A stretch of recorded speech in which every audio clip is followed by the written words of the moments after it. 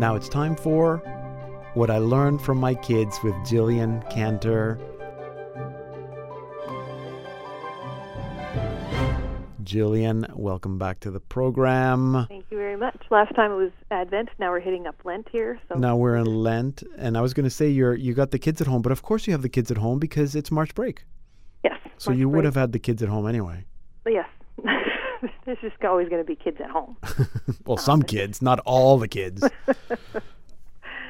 Yeah, we just like to keep our kids home for Lent. It's your Lenten sacrifice. penance, your Lenten sacrifice. Kids get to stay home. Yeah. Yes, but of course they're home because of the world situation presently with the coronavirus. So, yeah, our Lent has all of a sudden taken on a bigger meaning or more sacrifice, or we're not even really sure right now what is happening, but we're just trying to do our best to live it day by day. I'll start off by telling you a story that happened on the day after Ash Wednesday, so Thursday, second official day of Lent. We have limited screen time for the kids during Lent. We haven't given up on it completely because, especially for 3-year-olds, it's a bit of a difficult concept to understand. And sometimes it's obviously very helpful if I can have her occupied for 10 minutes while I am helping another person. So, so on the second day of Lent, Janie comes to me and says, "Mommy, can I have a show?" And I said, "No, Janie, remember you had one already, so no more shows right now." And she looked at me very, very thoughtfully and she said, "Is it still Lent?" And I said, "Yes." And very dramatically, she throws her head back. Why is this taking so long? So, like, oh, Jane, this is only the second day. We've got a long way to go. So I feel for her now, especially because of just how our schedules have changed. I mean, it is March break, and it's supposed to be fun, and we had a few different activities planned, but as everything around the world is being canceled, so have our plans, and rightly so. We're not complaining about that. It is just, it's an overwhelming reality when you get notice after notice. Canceled. School's canceled, piano's canceled, sports are canceled, play dates are limited, libraries closed, all these things. State of emergency is all a new reality for us. So we find ourselves now sacrificing, in addition to our Lenten sacrifices, we're sacrificing these things that we want to do or the places that we want to be. And then on top of that, we hear from our diocese that the masses are canceled. And of all the things, I think this was the one thing that made us all stop and take pause. And I honestly was surprised by my own reaction to it.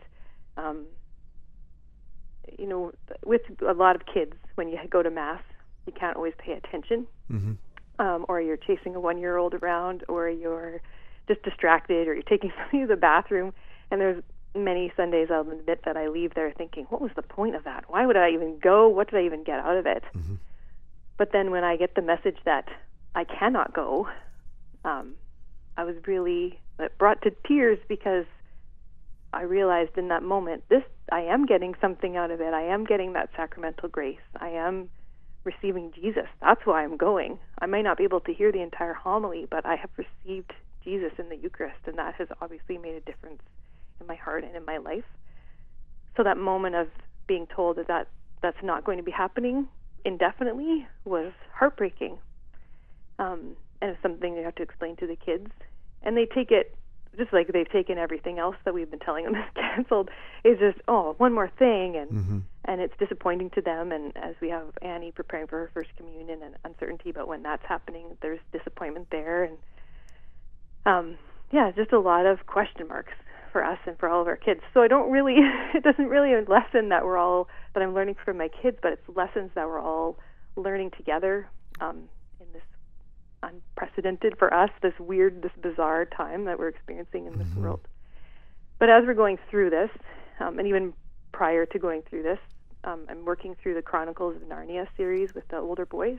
Oh, good. And we happen to be on Prince Caspian, that novel.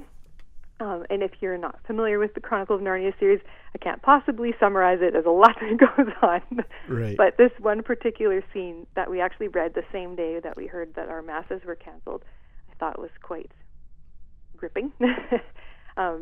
And basically all you need to know to understand the story is that there's this little girl, Lucy, and for a period of time, due to time and space and reality, she has been separated from this character, Aslan. Now, Aslan is a talking lion, and he's the Christ figure in this series. Mm-hmm.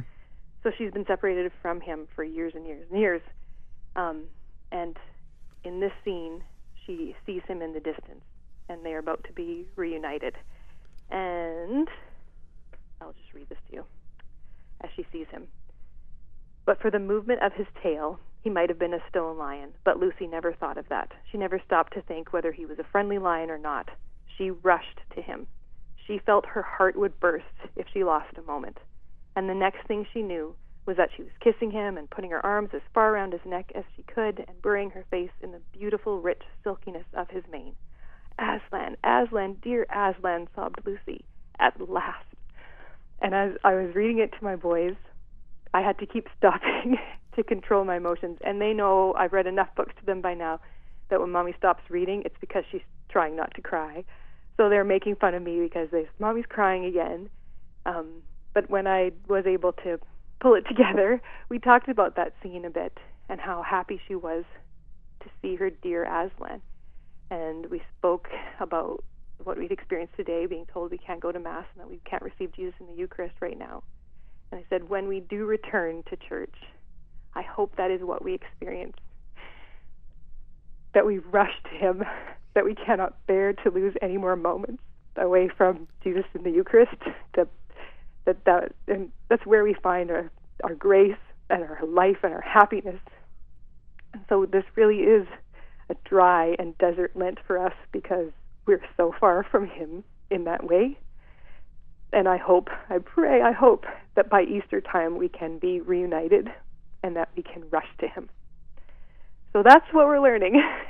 It's just a unique time in our life, but we won't let these lessons be lost and we won't let this time be wasted. But we'll just keep working together as a family unit and trying our best to live out our faith and trying our best to find Jesus in whatever and however we can. Yes. So yes, that's Lent. Thank you.